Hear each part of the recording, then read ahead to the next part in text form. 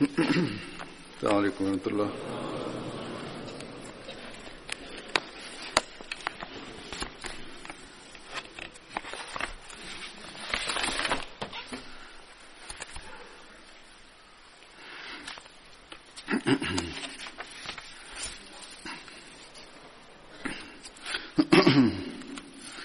أشهد أن لا إله إلا الله وحده لا شريك له وأشهد أن محمدا عبده ورسوله أما بعد فأعوذ بالله من الشيطان الرجيم بسم الله الرحمن الرحيم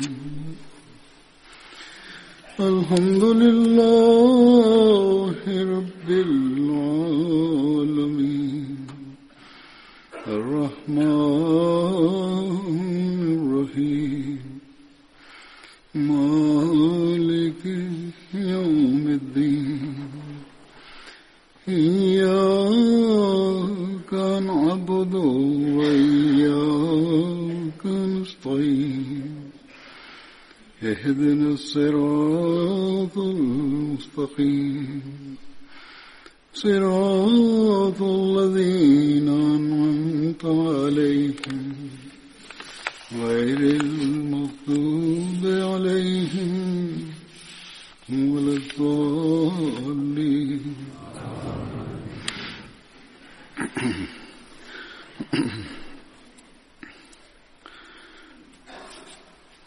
कल 23 मार्च है और ये दिन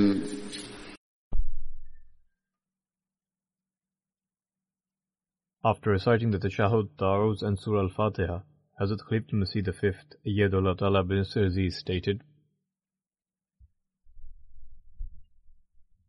Tomorrow will be 23rd of March, and this day is commemorated in the community as the Promised Messiah Day. On this day, the pronouncement was made regarding that Messiah and Mahdi, who in accordance with the prophecy made by the Holy Prophet ﷺ, was to appear in the latter days to convey and spread the true teachings of Islam to the world, to unite all the Muslims under one banner, and to bring the followers of all religions under the subservience of the Holy Prophet ﷺ.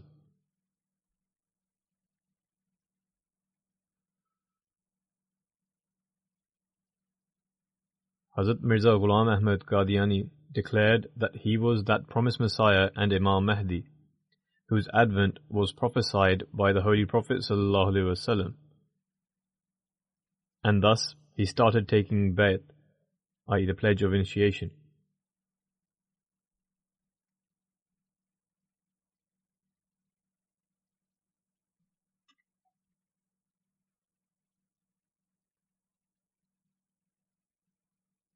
I will now present some sayings of the Promised Messiah ﷺ, in which he has explained about the need for the advent of the Promised Messiah, the prevailing condition of the age, his claim, and the various signs related to it. He states in one of his couplets, This was indeed the appointed time for none other than the Messiah. Had I not been appointed, someone else would surely have appeared.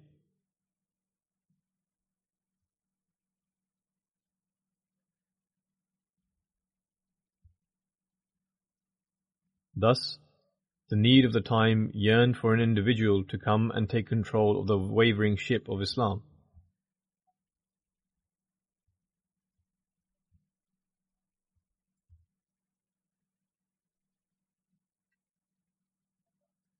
Unfortunately, however, the majority of the Muslim scholars, who were waiting eagerly for a Messiah to appear, opposed him after he made his claim.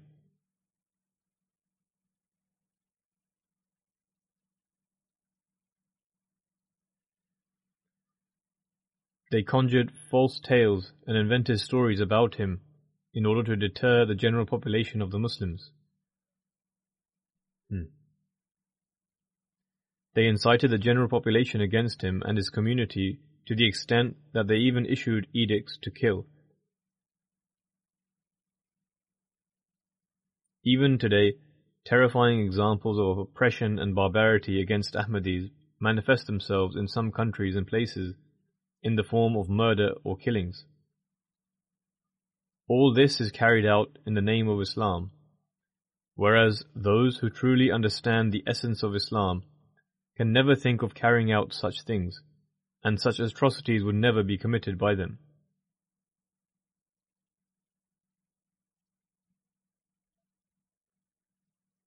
Nonetheless, we can understand about the circumstances surrounding the advent of the promised Messiah.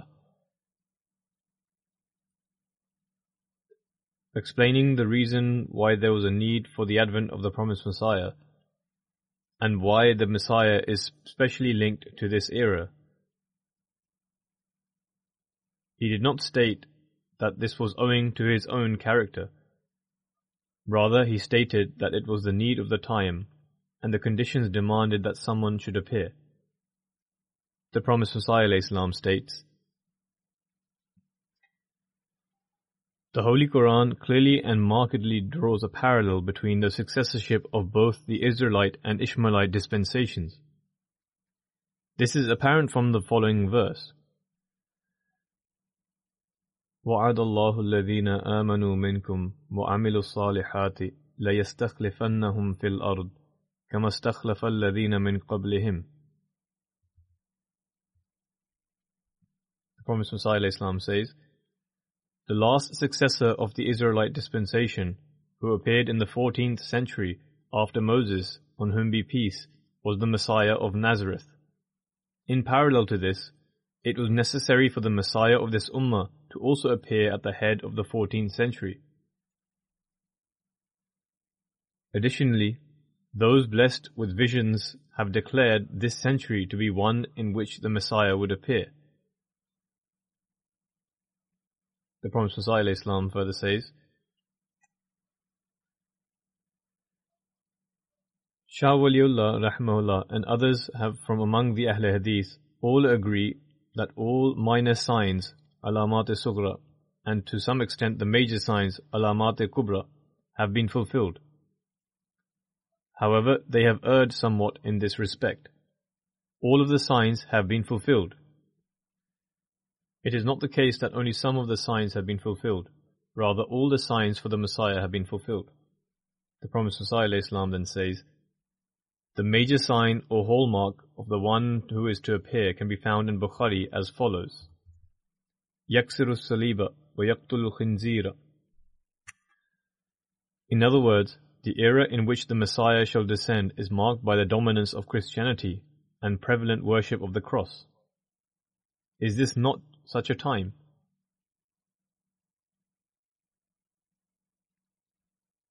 Has there been such a time for the era of Adam until now, when such harm was ever inflicted upon Islam by the Christian priests? Division has plagued every country. There is no Muslim family who has not lost a member or so to their hands. Hence, the era of he who was to come is one in which worship of the cross would be dominant. What could be more dominant than what we see now? Vicious attacks like those of ravenous beasts have been made against Islam. These words are enough to answer the allegation that the promised Messiah Islam was planted by the British government. From these words it can be ascertained whether the promised Messiah was working on orders of the British government, or whether he was appointed by God Almighty to defend Islam and prove its superiority. The promised Messiah Islam continues, is there a single group that has not made the most savage of remarks against the noble messenger, peace and blessings of Allah be upon him, and hurled abuse at him? If now is not the time for the advent of the awaited one, the earliest that he can appear now is after 100 years. For a divinely appointed reformer, i.e. Mujaddid, must always appear at the head of the century. Now, does Islam possess enough strength to combat the ever-increasing dominance of the Christian priests for another century?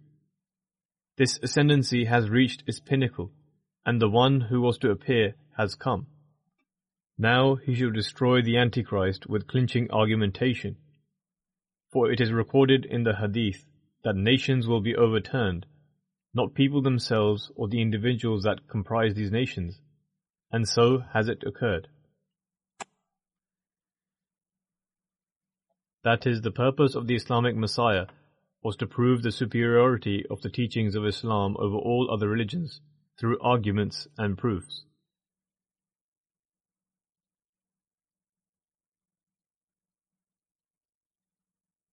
Similarly, he was going to present the teachings of Islam in order to prove its superiority over all religions and nations.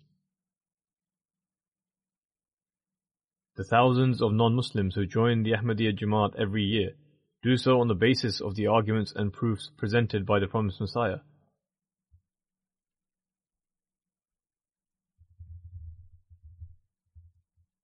Then, in relation to the circumstances of the time and the need of the promised Messiah, he further says, "If the land is uncultivable, rain is of no benefit. In fact, it is damaging and harmful. If the soil of the land is not good, or is barren or firm, then it is futile. And so, heavenly light has descended, and it is illumining the hearts of the people. Prepare yourself to accept it and benefit from it, i.e., prepare your hearts. So that in the likeness of barren land that gains no benefit from rainfall, you too do not walk in darkness and stumble, and consequently perish, falling into a dark abyss despite the presence of light. It should not be the case that you also stumble, i.e., despite the presence of light, one falls in a pit of darkness." The promised Messiah ﷺ further says, "Allah the Exalted is more merciful than a compassionate mother. He does not wish for His creation to be wasted. He reveals to you the paths of guidance and light, but in order to tread these paths, you must utilize your reason and purify your souls.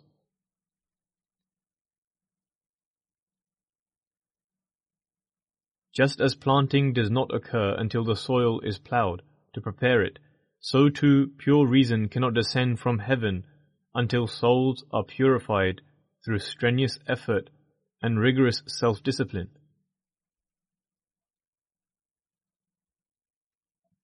In this age, God has shown immense grace, and as He is jealous for His religion and His Prophet, peace and blessings of Allah be upon him, He has sent a man who speaks to you now so that he may invite you towards this light. If the present era had not been plagued by such corruption and disorder, and efforts to expunge religion had not been undertaken, then there would be no issue whatsoever. However, at present you can observe from east to west that nations are preoccupied in removing all traces of Islam. All nations are involved and preoccupied in this effort. This continues even until today." The Prophet ﷺ then says, "I remember, and I have stated this in my book Brahine Ahmadiyya as well, that 60 million books against Islam have been written and compiled and printed already." This was during the time of the Prophet ﷺ, approximately 125 years ago, rather almost 150 years ago.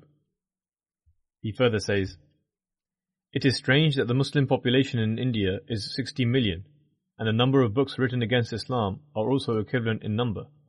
At the time, the Muslim population was some 60 million, but now it is approximately 500 or 600 million, or perhaps even more than this."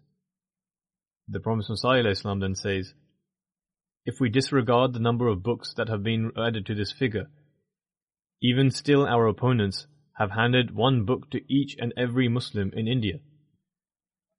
They had written books in opposition which was equal to the Muslim population. But now through various media outlets, social media, internet and other means, the matter has increased many-fold. New techniques have been invented and are used. The Promised Messiah ﷺ says that the opponents have printed books and have distributed them to every Muslim. He further writes, "If the jealousy of Allah the Exalted had not surged forth, and were it not for His true promise of Inna lahu lahafizun, know for certain that today Islam would have been wiped off the face of the earth and all traces of it would have been effaced. But no, this can never happen. The hidden hand of God is protecting it. What disappoints and pains me is that the Muslims do not care for Islam even to the extent that one cares for their marital relations. They do not worry about Islam as they worry when they are making wedding arrangements. I have often had the opportunity to read that even Christian women, on death, bequeath hundreds of thousands of rupees for the propagation and spread of the Christian faith. In those days, people were more concerned for their faith, especially Christians and Christian women. And as far as devoting their lives for the dissemination of Christianity is concerned, this is something we observe daily." Then narrating the circumstances of those times, the Promised Messiah ﷺ says, "Thousands of lady missionaries go from home to home and street to street and strip the people of their faith in any way possible. I have yet to see a single Muslim who has bequeathed even 50 rupees on their deathbed for the propagation of Islam. In contrast, at marriages and for worldly customs, they spend extravagantly. This extravagance is present even to this day. Those who apparently spend in the way of Islam, when compared to their worldly expenditures, there is no comparison at all." The Promised Messiah ﷺ then says, "And even incur debt to squander their wealth relentlessly. But when it comes to Islam, they have nothing. Alas, what a pity! Could the state of Muslims be any more deplorable?" Even nowadays, this is the very state of the Muslims. Even though there have been some improvements in certain areas, as I have mentioned, even then, people do not spend a tenth for religion in comparison to what they spend in fulfilling worldly pursuits. These were the circumstances of the time when the Promised Messiah ﷺ made his claim. As I have mentioned, if a faction among the Muslims have now started to pay attention towards Islam, it is limited to the fact that they merely remain attached to it. There have been improvements in this matter that people wish to remain firmly established upon Islam. They have also populated mosques to a certain extent. However, they are not making any efforts to spread the teachings of Islam. Even if some superficial efforts are made, they are made in relation to extremism, and that they have to spread Islam forcefully. Subsequently, various groups have been formed. Other than that, efforts are being made to oppose the Promised Messiah ﷺ and his community. Thus, it should always be remembered that if Islam is to spread across the world today, it will spread through this very appointed and chosen one of Allah the Exalted. This is the decree of Allah the Exalted. Allah the Exalted and His Messenger ﷺ also foretold some signs for the advent of the Promised Messiah. He would not make a claim without any signs. Hence, mentioning this fact, the Promised Messiah ﷺ says, "Another sign in support of the awaited one is that in his era, during the month of Ramadan, the solar and lunar eclipse will occur. Those who ridicule divine signs in fact mock God Himself. For the solar and lunar eclipse to take place after the claim of the awaited one is something that no one could possibly forge or fabricate. One cannot say that this was conjured, nor was it a coincidence or deceit." The Promised Messiah ﷺ says, "Before this, no such solar or lunar eclipse has taken place. This was a sign by which Allah the Exalted was to proclaim the arrival of the awaited one throughout the entire world. And so upon witnessing the sign, the Arabs have also proclaimed its truth, as is their nature. Wherever our announcements could not reach to serve as public announcements, this solar and lunar eclipse announced the coming of the era of the awaited one. This was a sign of God completely free from human machination. No matter how strictly philosophical a person may be, they ought to reflect and contemplate that when the appointed sign has been fulfilled, it necessarily follows that the one in whose favor the sign was manifested must also be present. This was not a matter that could have been predetermined, because it was stated that the sign would be manifested after a person who claimed to be the Mahdi had appeared. The noble messenger, peace and blessings of Allah be upon him, also said that no such incident would have occurred from the time of Adam to this Mahdi. If anyone can historically show otherwise, I shall accept. The promised Messiah ﷺ further says, another sign of the era was that the star Zus-Sanin would emerge, i.e. the star of the years gone by. In other words, the star which emerged in the time or years of the Messiah of Nazareth. Now, even that star has appeared, which gave heavenly news of the coming of the Jewish Messiah. Similarly, we find in the Quran, وَإِذَا الْعِشَارُ عُطِّلَتْ وَإِذَا الْبُحُوشُ حُشِرَتْ وَإِذَا الْبِحَارُ سُجِّرَتْ وَإِذَا النُّفُوسُ زُوِّجَتْ وَإِذَا الْمَوْءُودَةُ سُئِلَتْ بِأَيِّ ذَنبٍ قُتِلَتْ وَإِذَا الصُّحُفُ نُشِرَتْ. These are all the prophecies contained in the Holy Quran, that beasts would be gathered together, etc. There are various explanations of these. Zoos have been created. Knowledge has become accessible and spread across the world. Some nations have attacked the native people and destroyed them. It also mentions that oceans will be merged together. It also states that people will be joined together. Communication has now become extremely easy, and a person is able to communicate across the world within seconds. Furthermore, women who were treated cruelly at the time, whose rights were suppressed, and who used to be killed, will ask that on what grounds are we being killed? Books will be spread far and wide, the press and media.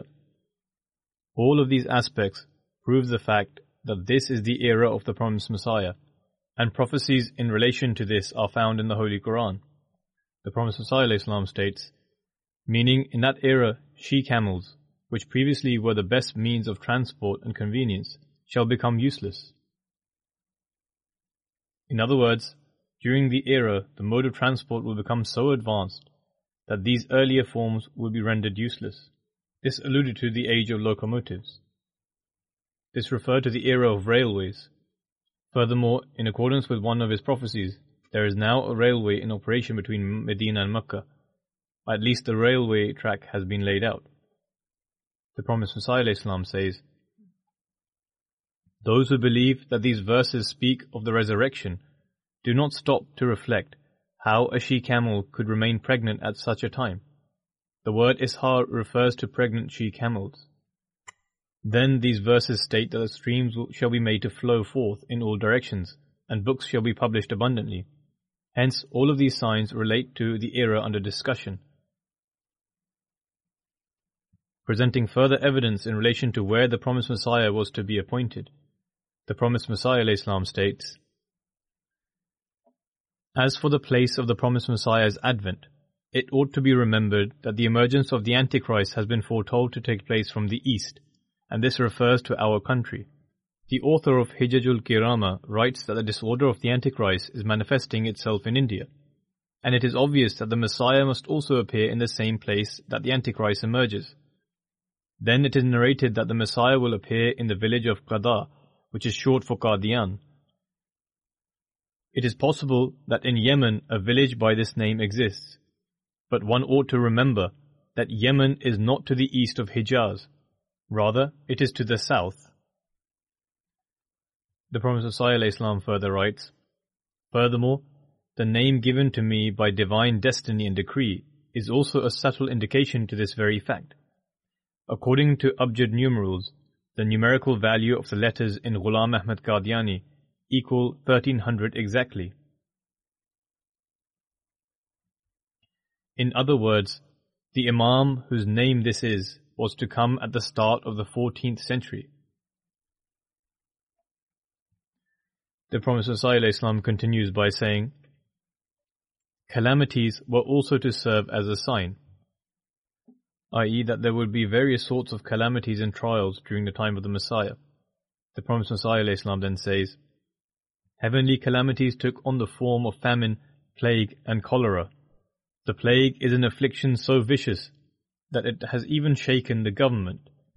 It lasted for 5 or 6 years and had devastating consequences.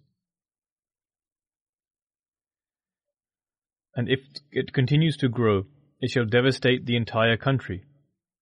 As for earthly calamities, there are wars and earthquakes which have destroyed the land.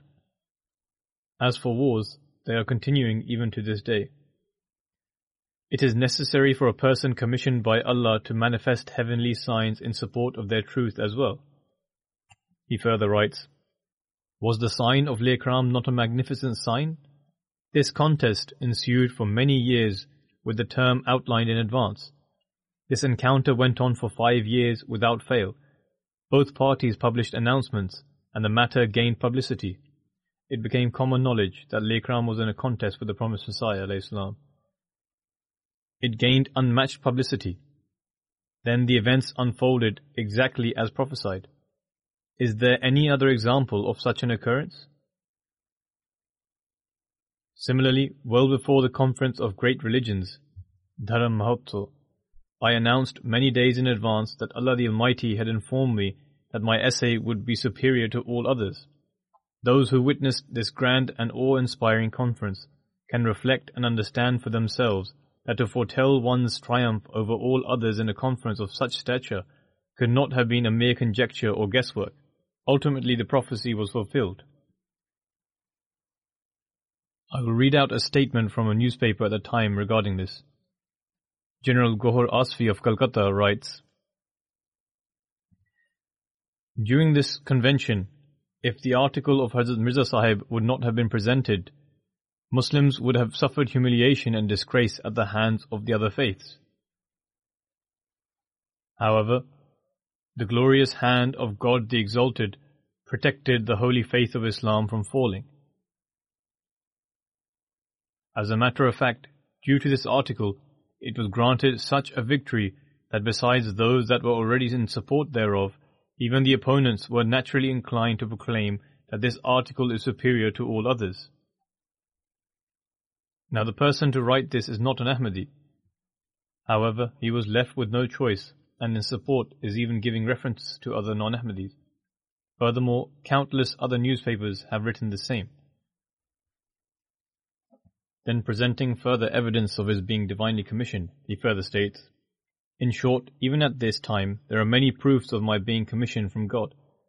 Firstly, there is internal evidence. Secondly, there are external proofs. Thirdly, there is a saying of the Prophet Muhammad about the arrival of the one who would rejuvenate faith at the turn of every century. Fourthly, there is a divine promise of preserving the Quran in the words, surely we have sent down the Quran, and it is indeed we who shall safeguard it. The fifth proof, which is an outstanding sign, is the divine promise in Surah An-Nur, the promise of divine successorship. As has been mentioned before as well, God Almighty states, وَعَدَ اللَّهُ الَّذِينَ آمَنُوا مِنْكُمْ وَعَمِلُوا الصَّالِحَاتِ لَيَسْتَخْلِفَنَّهُمْ فِي الْأَرْضِ كَمَا اسْتَخْلَفَ الَّذِينَ مِنْ قَبْلِهِمْ. According to this promise of divine successorship, the caliphs of the dispensation of Muhammad shall be like the caliphs of the dispensations before them. Similarly, the Holy Quran has also mentioned the Holy Prophet Muhammad ﷺ in the likeness of Moses, as it states, إِنَّا أَرْسَلْنَا إِلَيْكُمْ رَسُولًا شَاهِدًا عَلَيْكُمْ كَمَا أَرْسَلْنَا إِلَى فِرْعَوْنَ رَسُولًا. And the Holy Prophet Muhammad is like unto Moses according to the prophecy of Deuteronomy as well, a prophecy of the Bible. Hence, just as the words like unto have been used in this parallel, similarly the words like have been used in the promise of Surah An-Nur. It becomes clear from this that there is a perfect similitude and likeness between the Mosaic dispensation and the dispensation of Muhammad. The system of Mosaic successorship came to a close with the advent of Jesus, who appeared in the 14th century after Moses. The running parallel between the two spiritual systems demands that a caliph resembling the qualities and powers of the first Messiah also be born in the 14th century, who would come resembling him in spirit and essence. So even if God Almighty has not presented this and other evidences as proof, still this running parallel between the two spiritual systems naturally demanded that a Baruz of Jesus should also appear among the followers of Muhammad sallallahu alaihi wasallam. Otherwise, it would prove to be a flaw and an imperfection in the perfect parallel between the two spiritual systems, God forbid. However, not only did God Almighty demonstrate and support the truth of this parallel, but He demonstrated that the one who would come in the likeness of Moses was far superior to Moses, and indeed all other prophets, peace be upon them, i.e. that the Holy Prophet Muhammad sallallahu alaihi wasallam stands superior to all other prophets. The promised Messiah alayhi salam writes, "Just as Jesus did not bring any new law, but came to fulfill what was in the Torah, so too has the Messiah of the dispensation of Muhammad not introduced any new law, but has come for the rejuvenation of the Quran, to revive the true understanding of the noble Quran. He has come to spread its true teaching. He has come to bring about that perfection which is known as the completion of the propagation of faith." Then he further writes about this, "About the perfection of the propagation of faith, it should be borne in mind that with regard to the perfection of divine favor and the completion of faith which descended upon the Holy Prophet ﷺ, meaning that the religion reached its perfection and divine favor reached the highest point possible, there are two parts. First was the perfection of divine guidance, and secondly, the complete propagation of this guidance." He further states, "In every respect, the perfection of guidance took place during the first advent of the Holy Prophet ﷺ. All spiritual guidance reached its perfection by virtue of the Holy Prophet's advent and the arrival of the Quranic Sharia, and the perfection of the propagation of faith, i.e. the completion of the propagation of the message which was to take place, occurred with the second advent of the Holy Prophet. This is because the verse in Surah Al-Jumu'ah which reads, وَآخَرِينَ مِنْهُمْ لَمَّا يَلْحَقُوا بِهِمْ, demands that another group of people should also be prepared through His grace and guidance. From this, it becomes clear that there is another advent of the Holy Prophet Muhammad ﷺ, and this advent is by way of a reflection of the Holy Prophet, which is taking place in this era. Hence, this age is the age of perfection of propagation of faith. This is also why all means of communication and conveyance are also reaching their pinnacle. There is a multitude of publishing houses, countless printing presses, and with each day there are further improvements and developments in publishing and printing. There is also the use of courier and mail services and other technologies to facilitate this. The emergence of post offices, wired mail, the railroad, aeroplanes, and the publication of newspapers, all of these things have combined to transform the world into a global village. These advancements are in reality the advancements of the Holy Prophet ﷺ, because through them the second half of the perfection of his complete guidance, i.e. the complete spreading and delivery of his message, is taking place.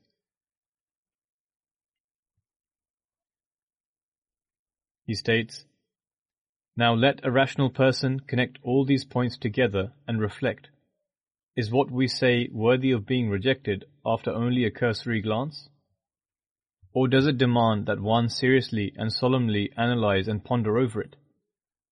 Whatever we claim, has it been fulfilled at precisely the turn of the century or not? Even if we had not come, even then it was necessary for every intelligent and God-fearing person that he search for a divinely appointed one, because the turn of the century had come. And since now that 20 years are coming to pass since the turn of the century, there was an even greater need to ponder over the matter. The disorder of this age itself was lamenting and crying out that someone should come for its reformation." The promised Messiah Islam further says, "Christianity has spread such unrestrained and uncontrolled freedom as knows no bounds at all. The consequence is that having seen the children of Muslims, their appearance does not resemble being the children of Muslims at all." Commenting on the system of identifying truth and how one should ascertain the truth, the promised Messiah Islam says, "People ought to supplicate to God Almighty in their prayers that He reveal to them the truth. And I firmly believe that if a person removes himself from all bias and stubbornness, and sincerely for the acquisition of truth, turns his attention towards God Almighty, then a period of 40 days shall not pass, that the truth will be made manifest to the supplicant. However, there are extremely few who, fulfilling these conditions, seek a verdict about the truth from God, and so due to their lack of understanding or their stubbornness and bias, they end up rejecting the appointee of God, and thereby corrupt their faith. This is because in relation to prophethood, a prophet is like a nail, and so in rejecting the prophet, one ends up rejecting prophethood altogether, and rejecting a prophet is to reject God, and this is how one's faith is destroyed. After presenting these excerpts from the writings of the Prophet Messiah Islam, I will present several excerpts and narrations of Hazrat Muslim Maud, which he wrote and presented on various occasions regarding this subject. At one instance he states, when opposition intensifies, the Jamaat as a natural consequence also progresses. When opposition grows, the miraculous and divine aid and succor of Allah likewise increases. Accordingly, in reference to the Prophet Messiah Islam, Hazrat Muslim Maud radhiyallahu anhu states, whenever any friend upon meeting the Prophet Messiah Islam would mention that great opposition has risen in their locality, the Prophet Messiah Islam would reply by saying that this is in fact a hallmark of our progress. Wheresoever there is opposition, the Jamaat experiences growth, because as a result of that opposition, many who were previously unaware of even the Jamaat's existence become aware of it and gradually become inclined towards reading the books of the Jamaat. When they convey the Jamaat's literature, its truth consequently takes a fervent hold of their hearts. As a Muslim Maud radhiyallahu anhu states, an individual once came to meet the Promised Messiah and pledged allegiance. After his conversion, the Promised Messiah asked him who it was that presented him the message of Islam Ahmadiyyat. He spontaneously replied, the individual that brought this message to me was Maulvi Sanaullah Amritsari, who was a bitter opponent of the Promised Messiah. Surprised by the answer, the Promised Messiah Islam asked, how is this so? The individual replied, I regularly read the books and newspapers of Maulvi Sahib and noticed it would always be filled with content that was bitterly opposed to the Ahmadiyya community. It occurred to me one day that I should myself at least have a look at the books of this community as well. That is, to get an idea of what exactly it is that the Prophet Messiah Islam has written. He thus said, when I began to read the books of the Jamaat, my heart receptively opened to his teachings, and I became ready to convert. Thus, the foremost benefit of opposition is that divine communities see progress, and many souls, as a result, are guided to the right path. In regards to the opposition faced by the Prophet Messiah Islam and the reaction of prophets in the face of opposition, the Prophet Messiah Islam has first given the example of ancient Egyptian empire.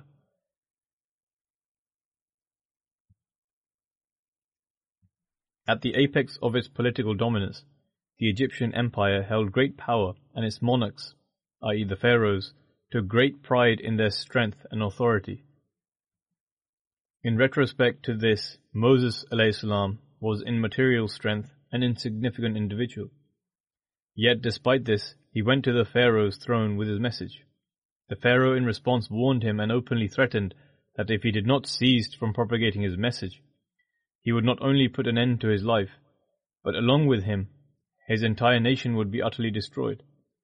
Yet Moses replied that no earthly power can stop him from delivering the world the message he has been ordained by God to propagate.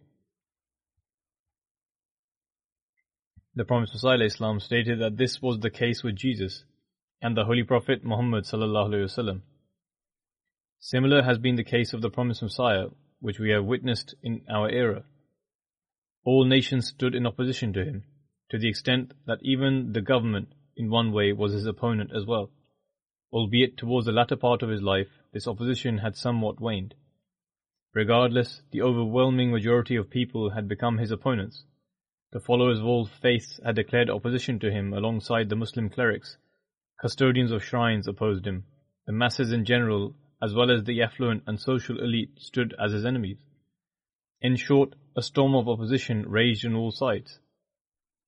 Many people tried their utmost to dissuade him from his mission, to the extent that some, in the guise of friendship, even reasoned that he should drop some of his claims. Some came and told him that if he was to simply forego such and such claim, the masses would readily enter into the fold of his community. But the promised Messiah ﷺ did not pay any heed to their words, and resolutely continued to present his claims. His enemies caused a commotion. Persecution persisted to the extent that some were even killed. But despite the plethora of hardships which continue to this day, and despite the fact that the promised Messiah ﷺ faced an opposition against which he was possessed absolutely no apparent strength, nor had any means of defense, he continued to strive forward in his mission. As a Muslim Maud writes, I clearly remember hearing this example from the promised Messiah ﷺ multiple times. He said that the case of prophets is similar to a story which people narrate regarding an elderly woman who had become senile and lived in a village. Whenever she left her home and went outside, young children would gather and start to tease her, mock her, and constantly trouble her. She too, on turn, would retort to profanities and curse back at them. One day, the inhabitants of the village consulted with one another and decided that their children had been unjustly teasing and mocking the old woman, and she has been victimized long enough. They conferred they must stop their children from teasing her, lest her cursing and praying against them in her state of helplessness should manifest an undesirable outcome. They decided to stop their children from disturbing her, and as a result, she would cease from cursing them. Accordingly, they decided that from the following day, every household will keep all their children locked up inside their house, and not let them outside. So everyone prohibited their children from leaving the house the next day, and they locked their doors from the outside with chains as an added safety measure. When the sun rose and the senile lady came outside, she wandered the streets for some time. She would walk in one direction then another, but could not see anyone. Her condition before this was that one boy would be pulling her shirt, another would pinch her, and some would push her, someone would pull her hand, and there would be some who would tease her. However, that day she could not see any of them. She waited for them until the afternoon. But when she observed that no one came out of their homes, eventually she went to the local shops. She would stop by at every shop and would say, "Did your houses collapse today? Have all the children passed away? What has happened? I do not see any of them." When she visited every shop and said the same thing, after a while everyone said, "Whether we keep the children in or not, we still have to listen to her abuse. Therefore let the children out. Why should we lock them up?" After narrating this fable, he would say, "In this light, the condition of the prophets is quite similar. The world troubles them, creates difficulties for them, persecutes them, and oppresses them. They torment them to the extent that it becomes difficult to live, and some people amongst them begin to feel that these people are cruel, and they should not act in this manner. However, even those people cannot renounce the world.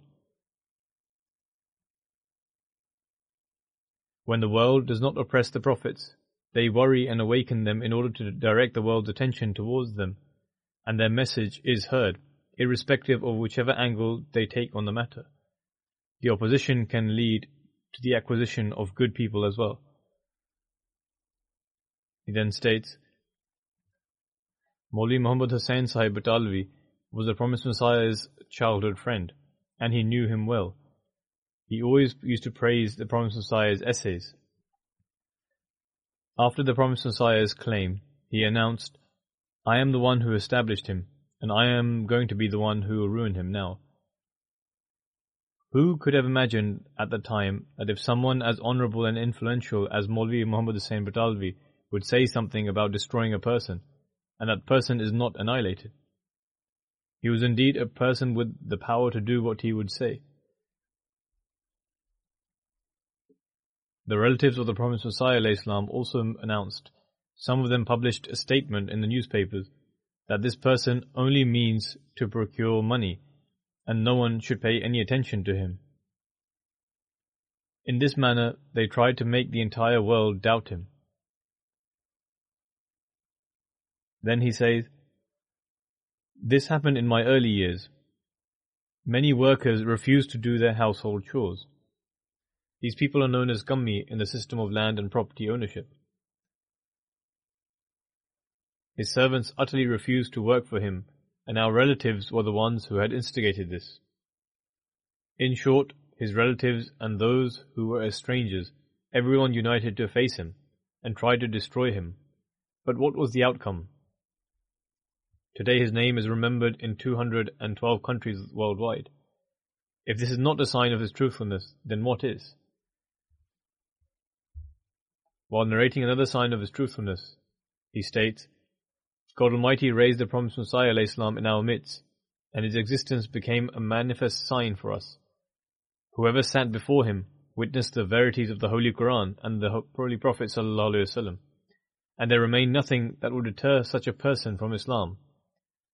When a case about Karam Din Peen was filed against the promised Messiah, the magistrate at the time was a Hindu. The Aryas persuaded him to sentence the promised Messiah, and he promised them to do so. Khwaja Kamaluddin Sahib became worried when he heard of this. He visited the promised Messiah ﷺ in Gurdaspur, where he was staying during the trial, and stated, Hazur, I have disturbing news. The Aryas have swayed the magistrate, and he has taken an oath to sentence you.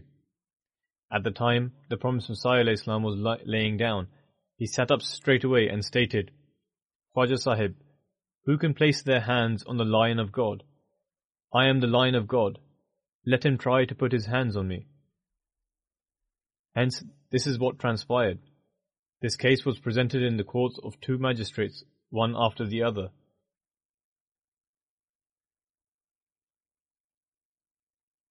And both of them were severely punished. One of them, who wanted to take action against the promised Messiah, was suspended. The other magistrate lost his son, who drowned in a river. And this incident affected him so much that he became partially insane. Hazrat Muslim Maud radhiyallahu anhu states, once I was travelling to Delhi and met him, i.e. the aforementioned magistrate, at Ludhiana station. He said to me with immense humility and pain, please pray that Allah the Almighty grants me patience. I have made tremendous mistakes, and my condition is such that I fear that I may become insane. He continued, one of my sons passed away, but I have another son. Please pray that may Allah the Almighty protect both of us from destruction due to our actions against the promised Messiah. Hazrat Muslim Maud radhiyallahu anhu writes, hence the words of the promised Messiah ﷺ were fulfilled, who can lay their hands on the Lion of God, and the Aryas failed in their ploy. Hazrat Muslim Maud further relates, there is an interesting incident that took place during the time of the promised Messiah ﷺ. Mian Nizamuddin was a friend of the promised Messiah and also of Maulvi Muhammaduddin Batalvi Sahib. He had performed the Hajj 7 times and had a very cheerful personality. Since he had a friendly relations with the promised Messiah and also Maulvi Muhammad Hussain Batalvi, therefore he was greatly perturbed when Maulvi Muhammad Hussain Batalvi issued an edict of kufr against the promised Messiah upon him, claiming to have been commissioned by God Almighty. This is because he had firm conviction in the piety of the promised Messiah. He used to live in Ludhiana, and when the opponents would speak ill against the promised Messiah, he would argue with them and would say, go visit the promised Messiah and see for yourself. He is an extremely pious person.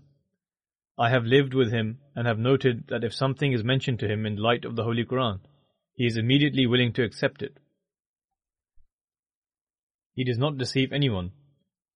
From the Holy Quran, if someone explains that his claim is false, I am convinced that he would immediately retract his claim. He would often get into arguments with people over this, and would say that he would go to Qadian himself, and it would not be possible for the promised Messiah to not take back his claim and seek repentance. He further said that he would open the Holy Quran before the promised Messiah, and as soon as he would present a verse of the Holy Quran regarding the physical ascent of Jesus into the heavens, the promised Messiah shall straightway accept it. Moreover, he said that he knew too well that the promised Messiah would not say anything upon hearing something from the Holy Quran. After all, one day he decided to travel from Ludhiana to Qadian. Upon arriving, he immediately went to the promised Messiah and said, have you left Islam and rejected the Holy Quran? The promised Messiah ﷺ replied, how could that be possible? I believe in the Holy Quran and Islam is my faith. Upon this he said, all praise is due to God. This is precisely what I have been telling the people, that you could never forsake the Holy Quran. He then said, very well, if I present hundreds of verses from the Holy Quran which prove that Jesus physically ascended into the heavens, alive, would you then accept this? The Prophet ﷺ replied, even if you can present one verse, let alone hundreds, I am ready to accept it. Mir Nizam Din said, all praise is due to God. This is what I have been arguing about with the people, that it is not difficult to convince Hazrat Mirza Sahib. People have been raising a clamour for no reason whatsoever. However, he then said, even if it's not hundreds, but just 100 verses, even then would you accept this? The Prophet ﷺ again replied, I have said before that even if you present one verse, I will accept it. It is equally important to follow each and every word of the Holy Quran, just as it is imperative to follow 100 verses of the Quran. There is no question of one verse or 100. Mir Nizamuddin then said, all right, if not 100, but even if it's 50 verses, will you still remain true to your promise and abandon this belief? The Prophet ﷺ replied, I say again that I am willing to accept this even if you present just a single verse. As the Prophet ﷺ continued to express his firm convictions on this issue, Mir Nizamuddin began to feel a little anxious as to whether there really were that many verses of the Holy Quran on this topic. Hence he said, all right, if I present 10 verses, will you still accept this? The Prophet ﷺ laughed upon this and said, my original statement still stands, that is, that you may present just a single verse. Mir Nizamuddin then said, very well, I shall take leave and will return in 4 to 5 days' time and will bring you the verses of the Holy Quran. In those days, Maulvi Muhammad Hussain Batalvi was in Lahore, and so was Hazrat Khalifa-tul-Masih I radiyallahu anhu, and they were corresponding with one another to stipulate the conditions of the debate on the subject of the death of Jesus. Maulvi Muhammad Hussain Batalvi claimed that since the ahadith were an exegesis of the Holy Quran, therefore if something were to be proven through the ahadith, then it would be considered as if it was from the Holy Quran itself. Hence, he claimed that the debate on the death of physical essential of Jesus should be held in light of the ahadith. On the other hand, Hazrat Maulvi Sahib would argue that the Holy Quran takes precedence over the ahadith. Thus, the claim would have to be supported and proved only through the Holy Quran. They continued to discuss this issue for several days. However, in order to end this discussion and to ensure that somehow, through whatever means possible, a debate could take place with Maulvi Muhammad Hussain Batalvi, Hazrat Khalifa-tul-Masih I agreed to many of his conditions. Maulvi Muhammad Hussain was very happy in that he was able to get many of his conditions agreed to. In the meanwhile, Mir Nizamuddin also arrived there. After having taken leave from the Prophet Messiah, he went straight there and said, you can put an end to all the debates from here on. I have just visited Mirza Sahib, and he is ready to repent. Since I am your friend as well as Mirza Sahib's, therefore I was greatly aggrieved by this dispute. Since I am well acquainted with the fact that Mirza Sahib has a pious disposition, therefore I visited him and asked him to promise that if just 10 verses of the Holy Quran were presented to him in relation to the physical ascent of Jesus, he will be willing to accept this.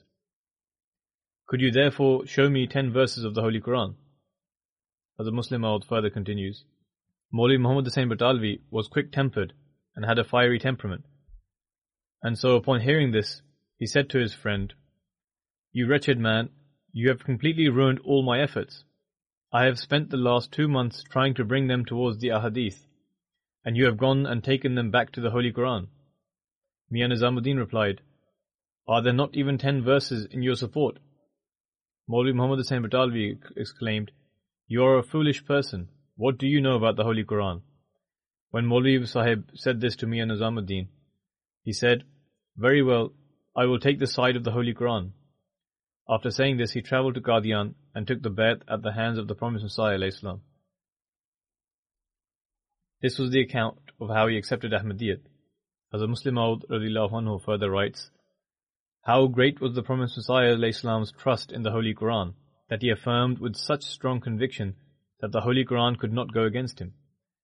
This does not mean that the Holy Quran had a special relationship with the Promised Messiah, or that it has a special link only with the Ahmadiyya community.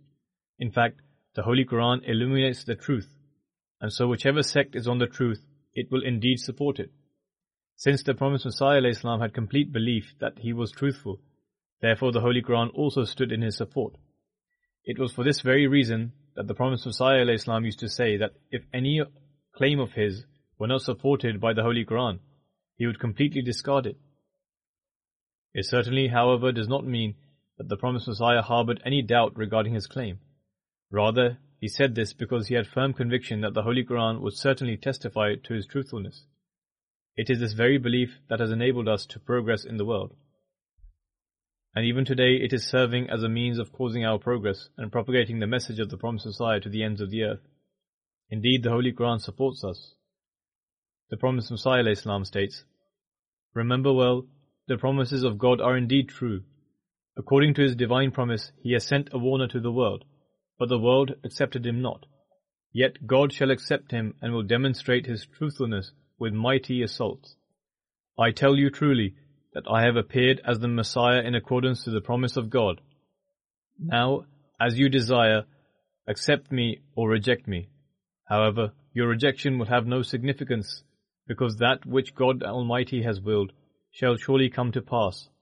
God Almighty has already mentioned in Brahina Ahmadiyya, Sadaqallahu wa Rasuluhu, wa kana wa'dan maf'ula. That is, indeed, God and His Messenger have spoken the truth, and the decree of God is bound to be carried out.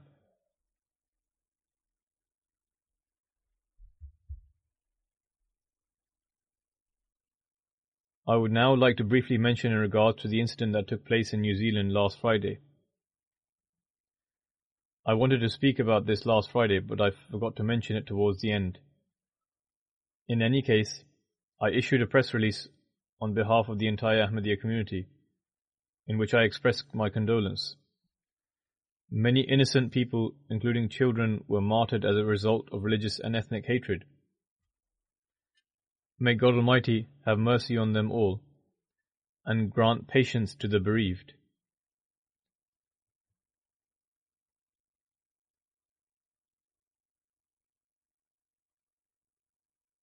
One benefit of not mentioning this at the time was that many aspects came to light after.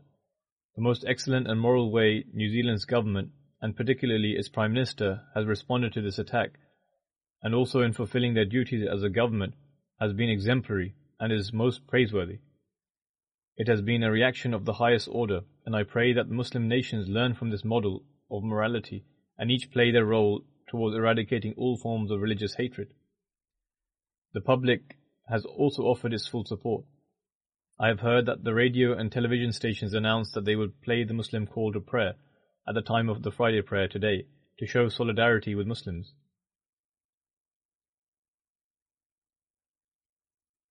Further, many non-Muslim women, including Christians, declared that they would wear headscarves as a gesture of support and empathy. May God Almighty accept their pious actions, and may He also enable them to accept the truth.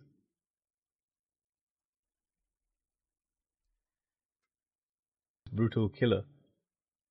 However, a lady whose husband and 21-year-old son fell victim to this attack and died whilst helping others was being interviewed on TV, and she displayed extraordinary patience and courage. Nevertheless, they gave their lives for pious and noble cause. May Allah shower His mercy on them. This was a truly sad and tragic incident. The Muslims of New Zealand have shown great patience and resolve. This is how a Muslim is expected to behave and react. However, some extremist organizations have vowed to take revenge for this attack, even though this would be an utterly inappropriate act and will only lead to enmities growing further. May God Almighty ensure that the extremist organizations that exist within Islam are eradicated, so that the true and beautiful teachings of Islam can spread throughout the world. May Allah enable the majority of the Muslims. In fact, may He enable all of them to accept the Imam of the age.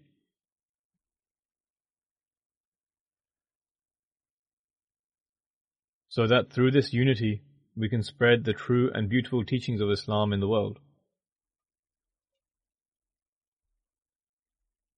Aside from this, after the prayers, I will lead a few funeral prayers in absentia.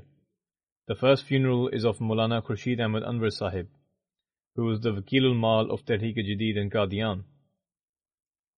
He passed away on 19th of March at the age of 73. To Allah we belong, and to Him shall we return. By the grace of Allah, he was a Musi. He was suffering from cancer for a long period of time. However, he bore this illness with great patience, courage and resolve. Despite being severely ill and weak, he was never negligent towards fulfilling his official duties. He would regularly go to the office, and until his last breath, he fulfilled his waqf to the best of his abilities.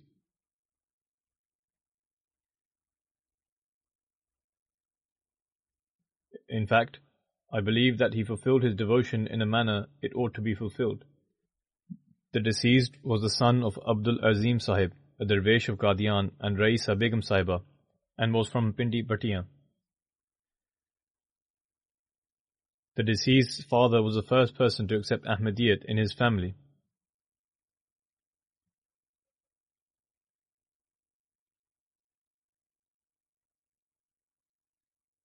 After performing the bayt, the deceased's grandfather began to oppose his father severely and would even beat him.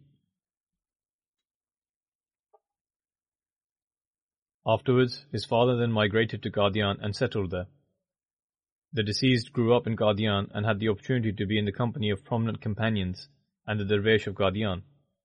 He completed his matriculation examination from Talim Islam School, Qadian, and then joined Madrasa Ahmadiyya. In 1967, he passed the Maulvi Fazil exam from Madrasa Ahmadiyya, Qadian, after which he was appointed as a teacher in Madrasa Ahmadiyya. In 1982, he was appointed as the manager of Al-Badr, and he also served as the editor for a while. In 1989, he served as Nazim Irshad for Waqf-e-Jadid Qadian. He also had the opportunity to serve as Nazim Irshad Sadr Majlis Khudam al-Ahmadiyya of India and Naib Nazir Baitul Mal Ahmad. In 2006, he was appointed as Wakil-ul-Mal of Tehreek-e-Jadid, and until his demise, he served in this capacity with due diligence. Similarly, he was a member and also president of several important central committees. He was a very competent administrator and would complete his work with full sincerity and devotion.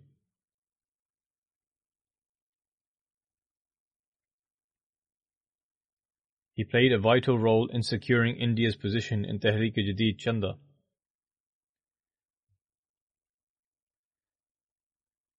Previously, it was quite behind in terms of total sacrifice, but by the grace of Allah, he helped improve them significantly. He was mindful of Jamaat's money and would spend with due care. He was a learned individual and wrote excellent articles. He had the opportunity of carrying out editorial work for the Badr newspaper for many years. His editorials were full of religious knowledge and included the eloquence and articulation of the Urdu language. Approximately 40 years ago, when he was in the prime of his youth, there used to be a competition on the life and character of the Holy Prophet ﷺ, held by the Tamir-e-Millat organization in Hyderabad, Deccan. He once took part in this competition and won first prize. The deceased possessed many qualities. His approachability, hospitality, and tireless effort are among his prominent characteristics. Prior to the Jalsa Salana, he would prepare for the arrival of guests with great enthusiasm. Despite having limited resources, he would make excellent arrangements for the guests. He was an influential personality. He would look after the poor and showed complete obedience to his superiors. He had a deep bond with Khilafat. His services span over almost 52 years. He was blessed with 4 daughters and 1 son. His son resides here.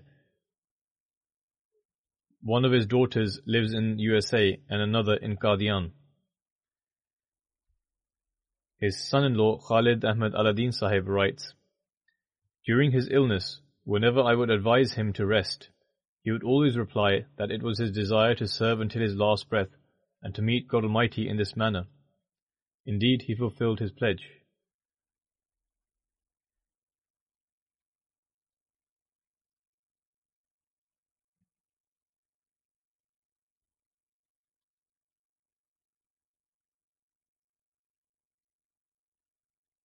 The Naib Sadr Majlis Tehreek-e-Jadid writes, I knew him from the time we were both students and had the opportunity to work with him on a number of occasions.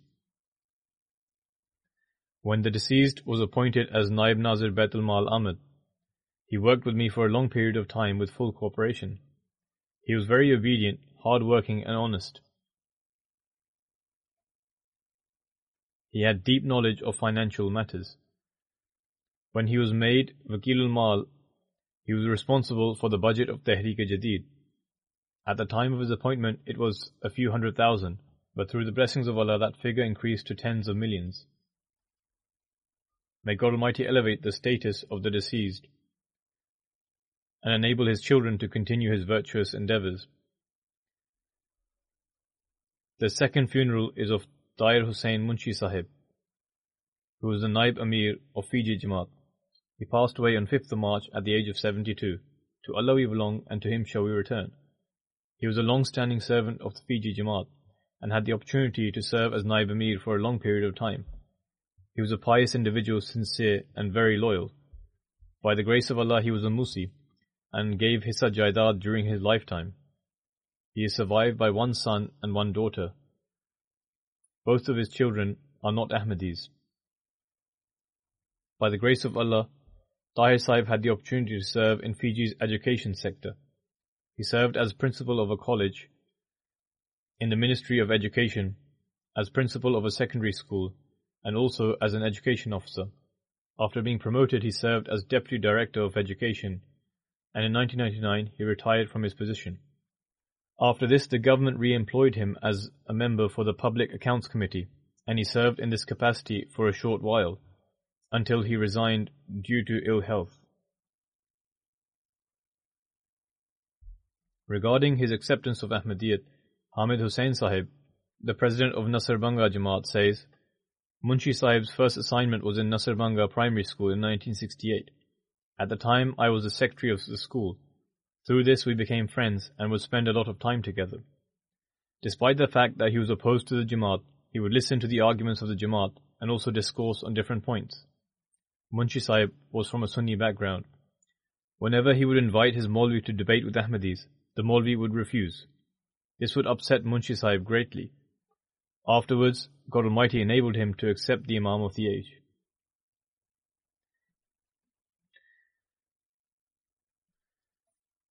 With regards to how Munshi Sahib repaid him for this blessing, Hamid Hussain Sahib says, on one occasion, Munshi Sahib returned home after spending time in Qadian.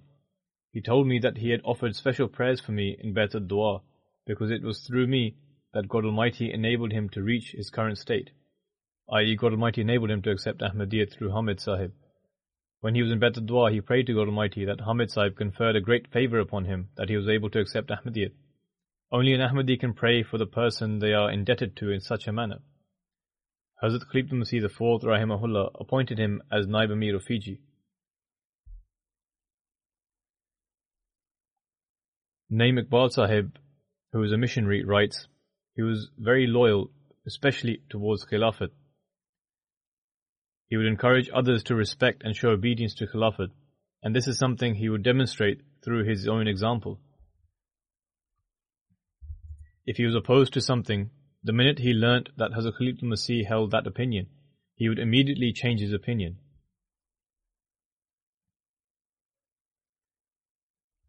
The third funeral is of Musa Sisko Sahib of Mali. He passed away on 15th of February. To Allah we belong and to Him shall we return. He was a brigade commander in the army. He learnt of the Ahmadiyya community through a magazine, after which he remained in close contact with the missionary of Waskaso region. He accepted Ahmadiyyat in November 2012. In 2013, during the launch of Waskaso Jamaat radio station, he had the opportunity to serve as the director for the radio station, and he was also appointed as the Sadr of the Jamaat. After the radio station was established in the Waskaso region, the Jamaat was faced with extraordinary opposition. At that time, Musa Sahib showed great wisdom and dealt with the matter with patience and steadfastness. He contacted the relevant authorities and introduced the Jamaat to them, Since 2016, he served in the National Amla as the Amur Kharija Secretary. After performing the Bai'at, he dedicated his life for the service of the Jamaat. Aside from offering his obligatory prayers, he was regular in offering the Tahajjud prayers. He was a very sincere and loyal individual. He had a unique bond with Khilafat and would try to be the first person to respond to any initiative launched by the Khalifa. He is survived by 2 wives, 10 daughters and 5 sons. May Allah the Almighty elevate the status of all the deceased and enable their children to continue their virtuous deeds. Munshi Sahib's children are not Ahmadi. May Allah the Almighty enable them to accept the Imam of the age.